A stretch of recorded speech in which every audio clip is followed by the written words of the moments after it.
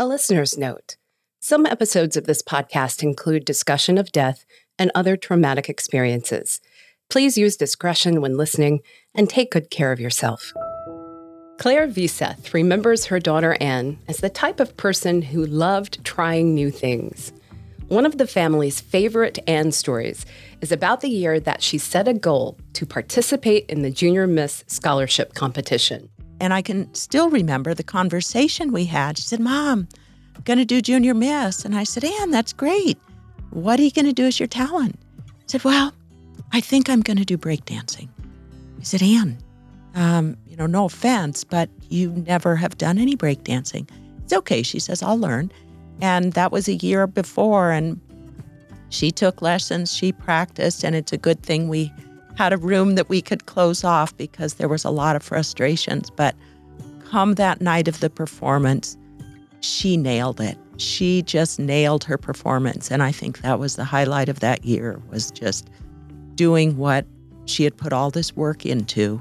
It came out good, and the crowd loved her. She was just so proud of herself, and I was too. And her siblings were too. They were yelling as loud as everybody else. That was what she did. When she went into 7th grade, she said, "Mom, there's no cuts in the sports. I can do anything I want." And I said, "What are you going to do?" She said, "I'm going to play basketball." She didn't play basketball, but she did, and she did well. And again, spring comes around. She says, "Mom, I'm going to run cross country." "Really?" "Yeah," she said, "I can, because there's no cuts. I can explore whatever I want to." And that's kind of how she lived her life. She just got out of her comfort zone and said she could, and she did.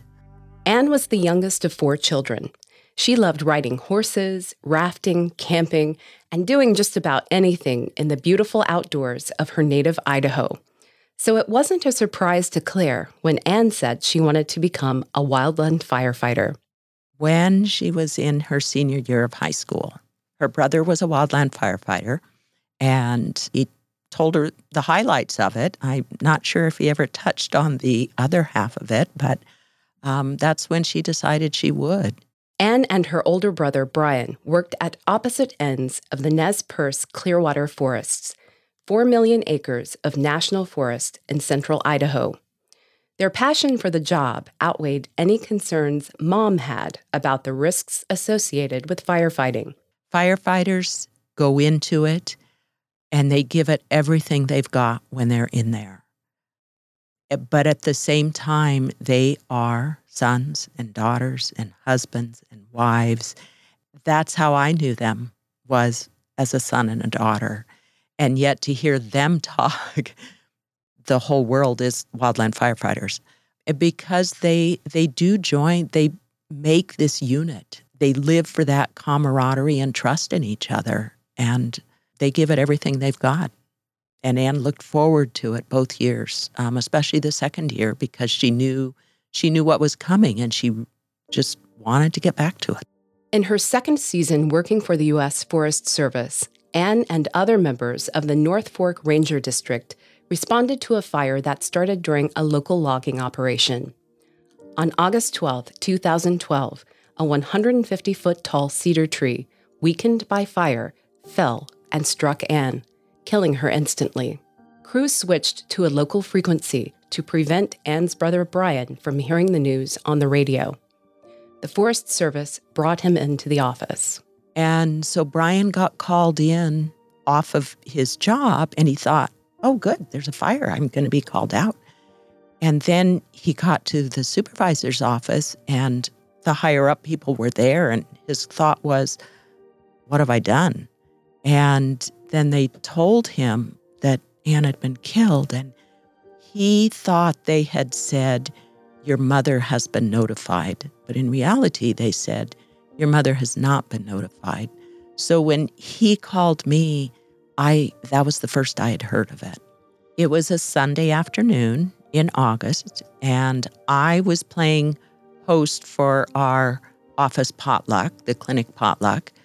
Julia had been out there helping, and then she left, and the phone rang, and I answered it, and it was my son. He was just sobbing.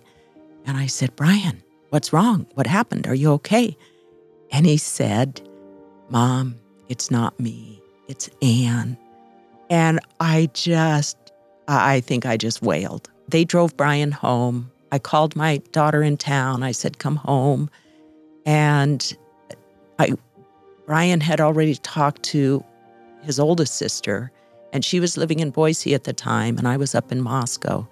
And she said, Mom, I'm going to start driving right now. And I said, no, don't. I said, I don't want to have to worry about you out on the road with deer jumping all over the place. So she waited till the following morning to drive home, and then we met her in Lewiston, where they had brought the body. I still ache for those other firefighters that were there with her when she died. And it took a little while before how she died came out. When the accident happened up on the hillside, they brought in a couple of sawyers, the people who cut down the trees, to remove the part of the tree so they could get her body out. And that they called a helicopter in to take her body out. Then the firefighters hiked out, and they let them all go home. You know, they weren't going to keep them there at the work center. And I remember one of them saying, he said, it was just surreal hiking out, knowing that one of us could be next. One of us, we're already down one. And he said, nothing's a sure thing out there. But it was just so unreal. 1 minute you're in the middle of your life, and the next minute your daughter isn't there anymore. It was a hard week. It was a very, very hard week. You know, what really touched me was someone was with her body Sunday afternoon, Sunday evening, until we met them at the funeral home in Lewiston on late morning Monday. Someone was with her. A Forest Service personnel stayed with her. It was the very beginning of me believing when the Forest Service says, we won't forget. We will take care of them. Because that afternoon, the forest supervisor came and brought Cindy, who was the Forest Service liaison, and he said, she'll be here for whatever you need. I think I recognized it more later, how much I appreciated them giving us someone to take care of us, because death of a loved one robs you of all practical thinking. We needed someone from the outside looking in. I appreciated someone looking after us that week, because the children were as torn up as I was, or more. So the forest supervisor came, and he brought Cindy Lane. And Cindy was pretty quiet. He introduced her and said she was going to be our forest liaison. He talked about the process of there was going to be an investigation. Of course, he extended his sympathy. And I can't remember a whole lot more of what he talked about. But I do remember sitting across the table from Cindy thinking, what is this lady going to do for us? I've just lost my daughter. And Cindy, bless her heart, she is not a still woman. She jumped in and said, Claire, whatever you need, here's my phone number. And 5 minutes after they left, there were like 5 messages on my phone, all from reporters. And I called Cindy and I said, Cindy, they had literally left 5 minutes ago. I said, Cindy, here's some names and numbers. Can you deal with them? I'm on it, she said. She came to the house every day for 2 weeks. And it was a 2-hour one-way trip for her to get from her house to our house. She brought food. She brought logistical information. She brought solutions. She brought this person that just wrapped her arms literally and figuratively around us and took care of us. I found out later this was the first time she had ever been a liaison. She had called Burke Minor down at the Wildland Firefighter, and his advice, she said, Burke, what do I do? His comment to her was, treat them like family. And she did. She did. We were her family for 2 weeks because I'm sure hers never saw her for 2 weeks. She was just an awesome person. We have been friends ever since. One of the best things that came out of the whole tragedy was Cindy Lane. Cindy was one of those rare people. She never knew Ann. She had not lost a child to fire, even though Several of her children have been firefighters and are. But there was a connection between the two of us that I am just ever so grateful for. Ever so grateful. Grief specialist Jenny Woodall explains it this way. Strong bonds are formed in the trenches. That's something that's fundamental to the work of firefighters and first responders who put their lives in one another's hands to do their work. And it's also true when we're grieving. The bonds that are formed between and among people who are grieving tend to be deep bonds, and people don't forget those who stood by them in their hour of need. It strips away the things that are unnecessary, the things that are shallow, and lays the foundation for really strong friendships. That's one of the things that comes sometimes in the wake of loss. The people we love most fulfill certain needs for us. And when one person dies, there are many different needs that are suddenly unmet. And while we can never replace that person, we do have an opportunity to find other people who can show up for us in some of those ways. You know, the person who was our confidant, or the person who fixed things in the house, or the person who was our travel companion. Claire forged another unexpected connection with Ty, Anne's crew boss, who was there on the day of the fatal accident. That young man has since become whom I call my adopted son. He was the one that took us back in October to the site of her death. So it was just a few months later. It had rained for the 4 hours driving over there. The road was just inches of just slogging through mud.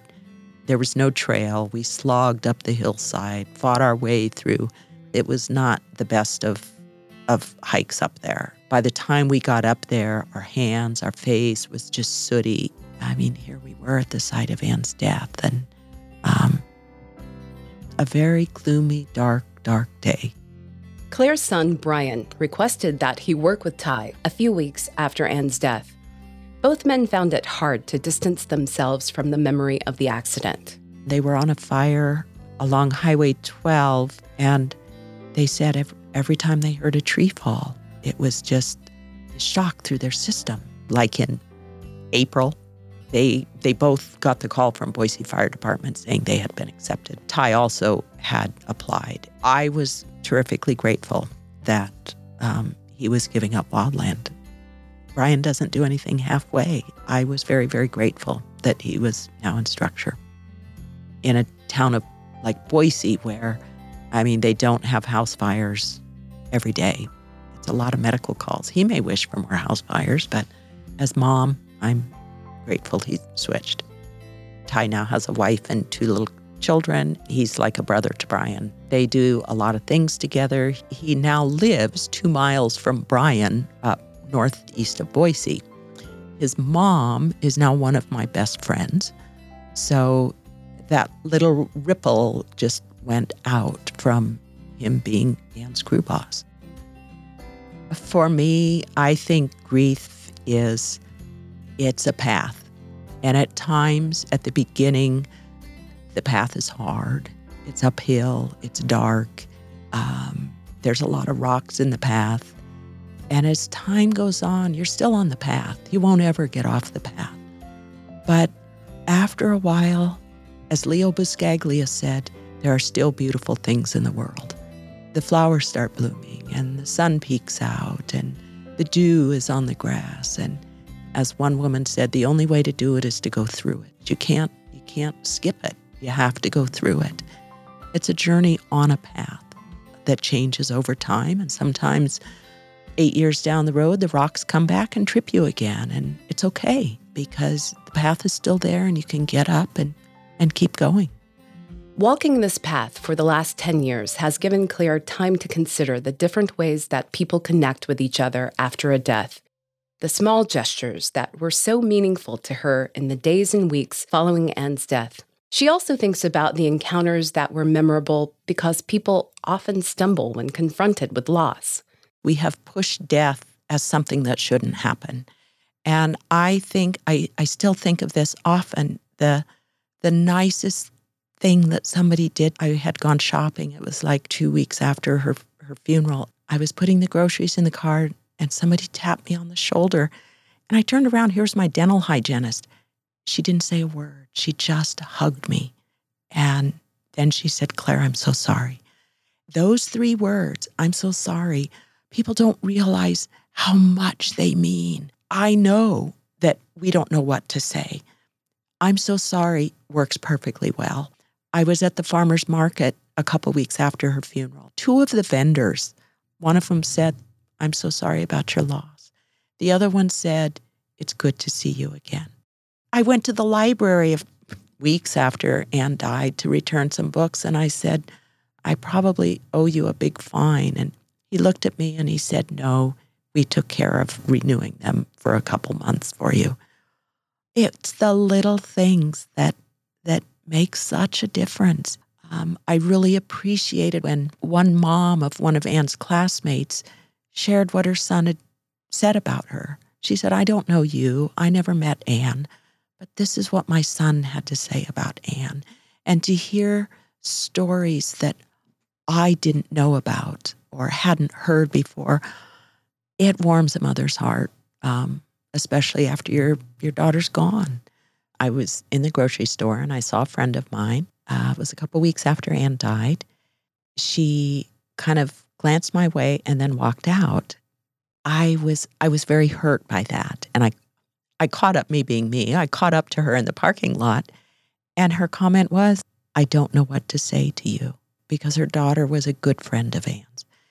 And I said, I just wanted to ask how your daughter's doing, handling all this. But she just felt awkward because she didn't know what to say.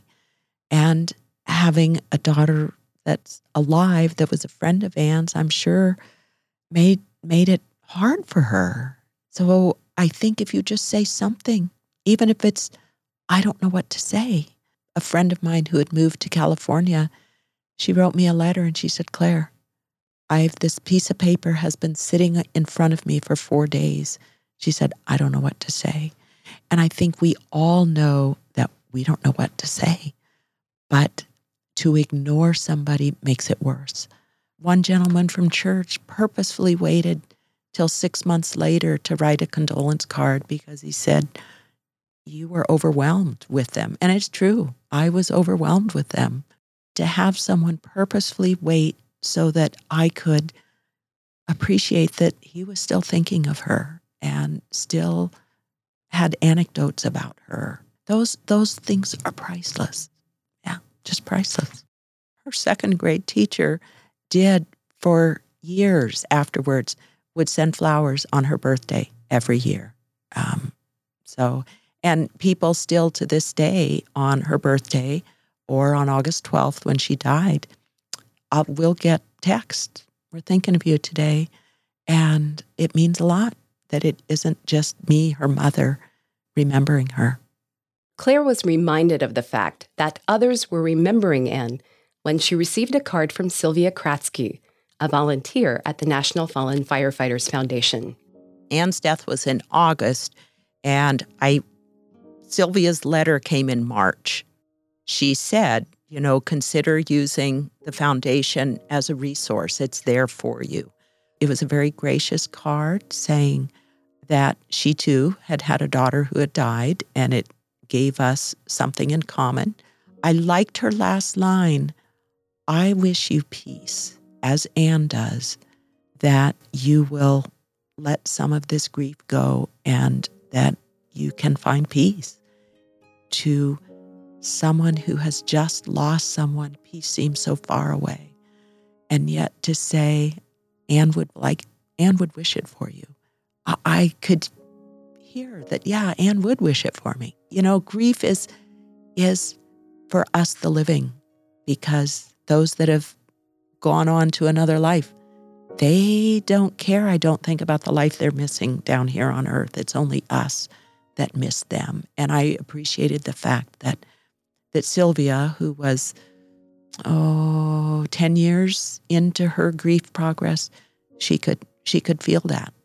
She lives in New York, and I'm in the far west. So we have communicated through emails and letters, mostly emails. And I'm grateful.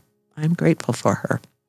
The other person that connected was the mother of one of the firefighters that died in the Storm King fire in Colorado in 1994. She wrote a card right after Ann died. She too wrote one 6 months later.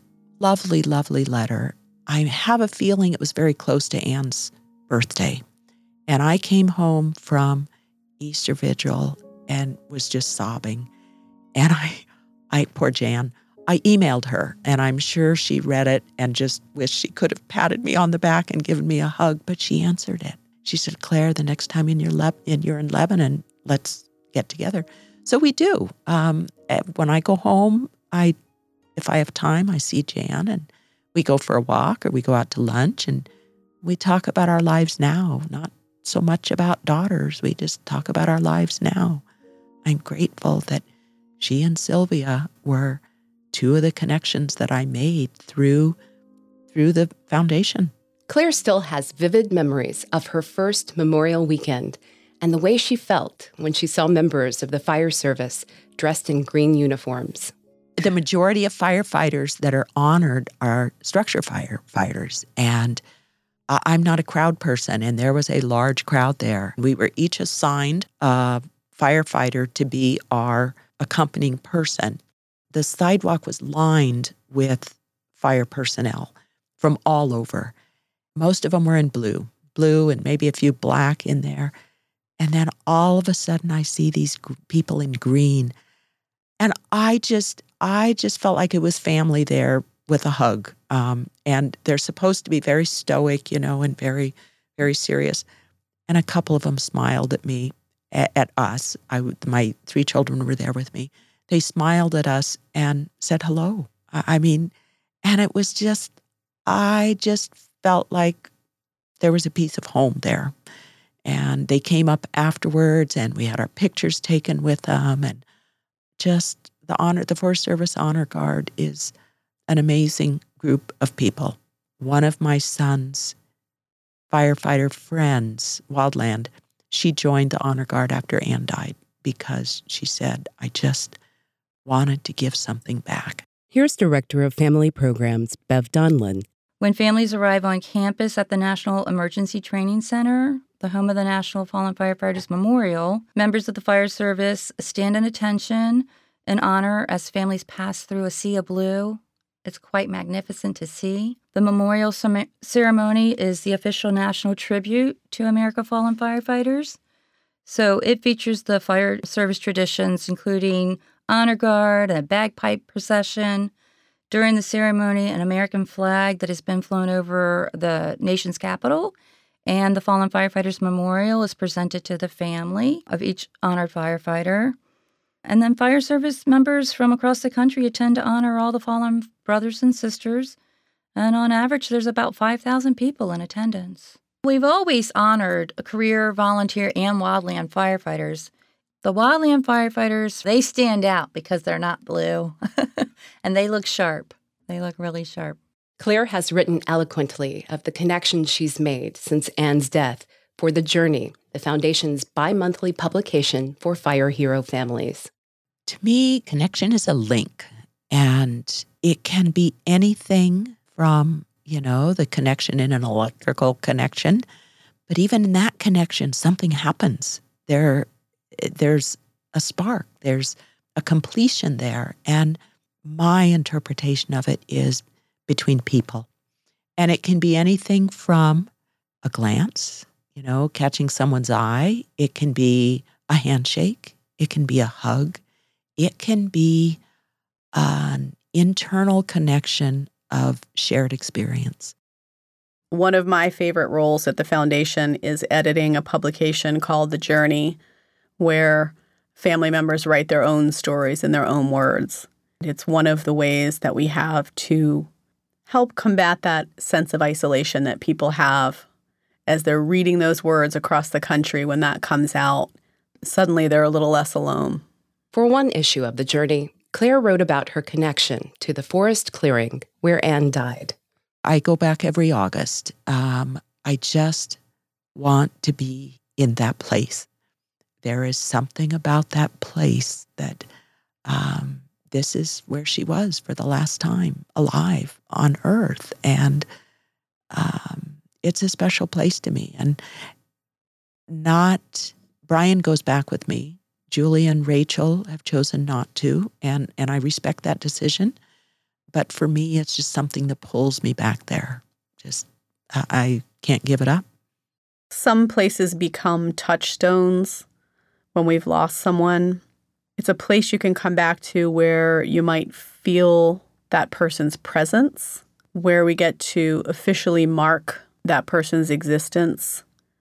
It also allows us to sense how things are changing over time and how we are changing over time. It can be difficult in the day-to-day to sense our movement and progress through grief. But when we have a specific place or a specific date that is significant, as those come around or as we visit again, it's a way of marking our own progress and how we have changed since we were there last. Claire has also written about Cindy Lane, the Forest Service liaison who's become a friend, a connection Claire never would have made had she not lost her daughter. Grief specialist Jenny Woodall marvels at this sentence from Claire's essay. Claire writes, "There will always be a huge hole in my heart for my daughter, but it is lined and softened with the friendship of someone whom I never would have met had the hole not appeared." Friends Claire and Cindy sometimes meet up with another Forest District Ranger, Kathy, for a summer road trip in Idaho's backcountry. This year we're going up to northern Idaho, up on the, I think it's the North Fork of the Coeur d'Alene River, and doing a little road trip through there. Cindy supplies the four-wheel drive vehicle, or at least a high clearance. I drive a Prius. We just have 3 days of fun and a little bit of hiking and a lot of driving, and we enjoy it. It's a balm for the soul. Ann and I traveled a lot together. She was my favorite travel partner. She'd do it in an instant. "Yeah, I'll go, Mom," because I always paid. And I have a hard time going back to the places that we went to because there's memories there that can't ever happen again. Still, Claire thinks Ann would delight in the new everyday memories she's making with her children, grandchildren, and friends. She even tried something she'd never done before and signed up for a hiking trip into the Grand Canyon. When I made the reservation to go down into the Grand Canyon, I could hear Ann. I'm still going, "Oh, should I do this? Should I not?" I could just hear Ann saying, "Just do it, Mom." And I think she'd be happy that so many things, I've just done it. She would have given me her big smile, then her eyes light up, and she would probably said, "Mom, I'm proud of you." I'm grateful for that. I think she would be proud of where I'm at. I am too. I don't want to live with regrets. So if the opportunity comes up, do it. Just do it. When she's not traveling, Claire enjoys gardening and spending time with her 2 grandchildren. Though her 2 grandsons never met their fire hero aunt, Claire says the whole family loves to tell Ann stories. On the Season 2 finale of the Grief in Progress podcast, Dawn and Mike Carroll talk about finding love again after the loss of a spouse or partner. Thank you for listening to the Grief in Progress podcast, a production of the National Fallen Firefighters Foundation. If you enjoy this podcast, please consider subscribing and leaving a positive review. For transcripts and other episode extras, visit griefinprogress.com. To learn more about the National Fallen Firefighters Foundation, visit firehero.org.